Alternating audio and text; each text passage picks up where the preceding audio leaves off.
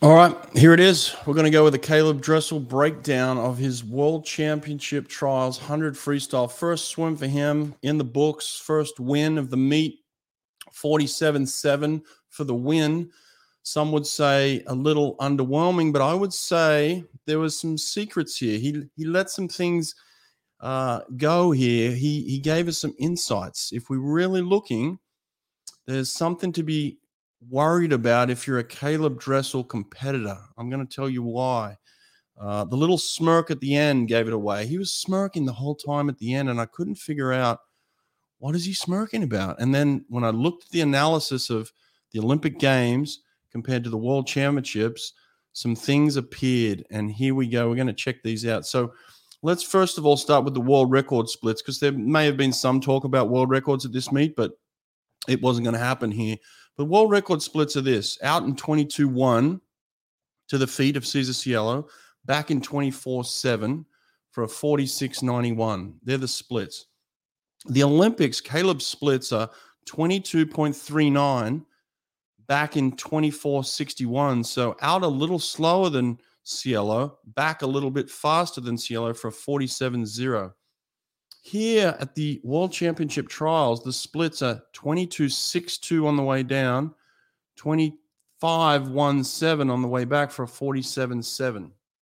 There's some interesting things here. So the footage of the Olympics is obviously very clear, and that's where I spend a lot of my time doing some analysis of where Caleb's at his best, when he's at his best, and when he's competing under pressure. I mean, I think Caleb's at his best under pressure, and at this meet, it doesn't seem to be the pressure, even though Caleb's always going to have eyes on him. He's always going to have those expectations of what's he going to do, how fast is he going to be. But there's not the pressure on the pool deck of like, I'm up against, my back's against the wall here. It's almost like I'm getting the sense now from watching him at Olympic trials, now World Championship trials, he's always going to leave something in the tank. And I think that's where he gives away some secrets here. Now, in terms of his technique, there are some differences. It looks like he's really switching up things a little bit, especially on his right side. He's always been fairly open on his left, but it seems like he's really opening up that right side a little bit, and we'll talk about that in a minute. But just some things that I noticed, super relaxed behind the blocks as usual at the Olympics, very, very similar in terms of the relaxation. He puts one foot up on the block. He kind of has one arm on his leg, the other arm on his hip, and he's kind of staring down into space and kind of just setting himself and relaxing. And look, he did the same thing here. The way he sets up on the block is fairly standard, right? So he has his back leg at 90 degrees. Let's pull this up here. So he has his back leg at 90 degrees. He has a very high hip. His eyes are looking down, all right? His eyes are looking straight down at his front foot. He has that back foot positioned right in the middle of the kick plate, right? So it's not at the top, it's not at the bottom. It's on the ball of his foot, right in the middle of the kick plate. His chest then comes down close to his back leg. It's almost like laying on his back leg. He locks his arms out and in. So he pulls in and locks those elbows in. And he has a slight pullback on the block, but he's always looking down in that neutral position and has a very high hip. So in terms of the setup, it's fairly standard for most, high-level 100 freestylers these days. Fairly standard setup. The thing that he does a little bit different is his execution off the block, right? He launches forward, and it's almost like he's taking a T-shirt off. As he comes over, he pulls his arms up and around. So it's like he's pulling off a T-shirt almost, and he launches himself into the hole. A lot of guys shoot at a hole. It's almost like he is diving into a hole. And when he hits that hole, he shoots forward. And then he carries an immense amount of speed off his entry, which is where he just crushes people, right?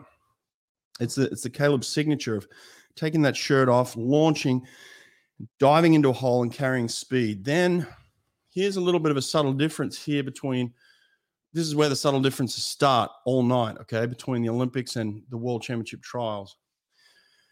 He's a little bit off everywhere. And I'm going to say why at the end, but He's a little bit off everywhere. And it starts with his kicks. He's not as efficient. He's not catching as much water on his feet. He still does 6 kicks underwater from what I could count. Now, I didn't get the underwater view. I had the above water view on both occasions at the Olympics and tonight. And it looked like to me it was about a 6 kick count before he hits that breakout stroke. And that's important. But the 6 kicks seemed to go a little bit further at the Olympics. He was holding a little bit more water than he was tonight. He gets up and going, and he gets straight into his breathing pattern. He doesn't wait. He doesn't take a cycle out of the breakout. He gets straight into the breathing pattern on his right, and he did the same thing tonight. Now, the difference here between the Olympics and what he's doing now is, like I said, he's opening up a lot more. He's always pretty open on this left side here. Like it comes up and over. And they actually did a pretty good front-on view, I think, for a split second tonight at the World Championship trials. And you could really see him opening up this right side and coming a lot higher over the top. From what I could tell in the past, he had a tendency to drag this right shoulder a little bit, and it stayed a little flatter. Now, it was still fairly open. It wasn't a full bend. It was fairly open, but it stayed a lot flatter. Now it seems like he's opening up and coming over the top more. He seems like he's trying to hold more water, trying to open up that stroke. It's a little bit more like a Fred Bousquet type technique now to me. There's still a slight imbalance. One doesn't look like the other in terms of the side. And that probably has a lot to do with the fact that he's breathing to one side the whole time as well. Now, he does breathe the whole way down, and he does breathe the whole way back, apart from the end. And we'll talk about the end in a minute. But he sets his rhythm from his legs. He's got a thunderous kick. I mean, a thumping, thunderous kick. But it's not out of sync with his arms. He's got a good rhythm up front. And he launches his head on his breath. Instead of pulling up, he launches his head forward and to the side, and everything goes in the forward direction. He stays flat on his breath. He hits it to the side. He drives his forehead forward, right here, drives it forward, stays flat. Stays in that line very well. But like I said, coming over much higher on that right side than he ever has before, which I think is a slight change in his technique. Now, if we're comparing what he's doing along the way, like I said, the comparisons are that he's a little bit slower in every stop. And so I tried to time some of it by hand, and I took some times off the scoreboards, obviously, for the big ones, but the hand times were basically at the 15-meter mark. At the Olympics, he's 5 flat. Maybe here he's 5.1. Wasn't a massive difference, but maybe a slight difference by a tenth. He was 0.66 off the blocks, his reaction time at the Olympic Games. I didn't get the reaction tonight. Maybe we can look at that, but probably about the same. Always pretty good off the blocks in terms of reaction. Slightly slower at the 15, like I said. At the 25-meter mark, again, I couldn't get an accurate split. At the Olympic Games, I had him at about 9.5. Here, I had him at about 9.6. So fairly close, but a little bit off. This is where it's coming. And going into the turn now, he's keeping that rhythm. He's keeping that high stroke. He's keeping that that set tempo, that flow that he's got. He just manages that well. He doesn't set his tempo off what other people are doing. He's in his own rhythm. He's in his own tempo. So he's going at his own pace. He's going off his own rhythm. And he's ahead of the pack usually. And it was the same tonight. Now, at the Olympics, like I said, he flips in 22.3. One of the things that is slightly interesting to me, he rises up on his turn a little bit and shoots down into it. And what I can tell from that is as he comes off, because he goes up, he naturally comes down. He digs down into his underwaters a little bit. So it's like he's coming off at an angle, digging down into his underwaters. Now, on the turn here, it was different. So like I said, he was out in 22.39 at the Olympics. Here he's out in 22.6. So about 0.2 difference. Not massive, really, but enough to say that he's out a little bit slower for sure. But I felt like there was a difference here. Now, he comes off his wall And at the Olympic Games, I counted 6 kicks. Tonight, I counted 8 kicks. Why does that matter? He stays under a little bit longer, maybe a little bit more oxygen debt. He's not carrying as much water on his feet. He's probably using a little bit more energy, and he's not being as efficient. Now, from the 50 to the 75, again, these are hand times, so I'm not sure exactly how accurate, but fairly accurate. He was 11.2 at the Olympics. Tonight, he's 11.6, so about a 0.4 difference there. Even though he's staying underwater longer, kicking a little bit further, he's actually about 0.4 difference between the Olympics and tonight.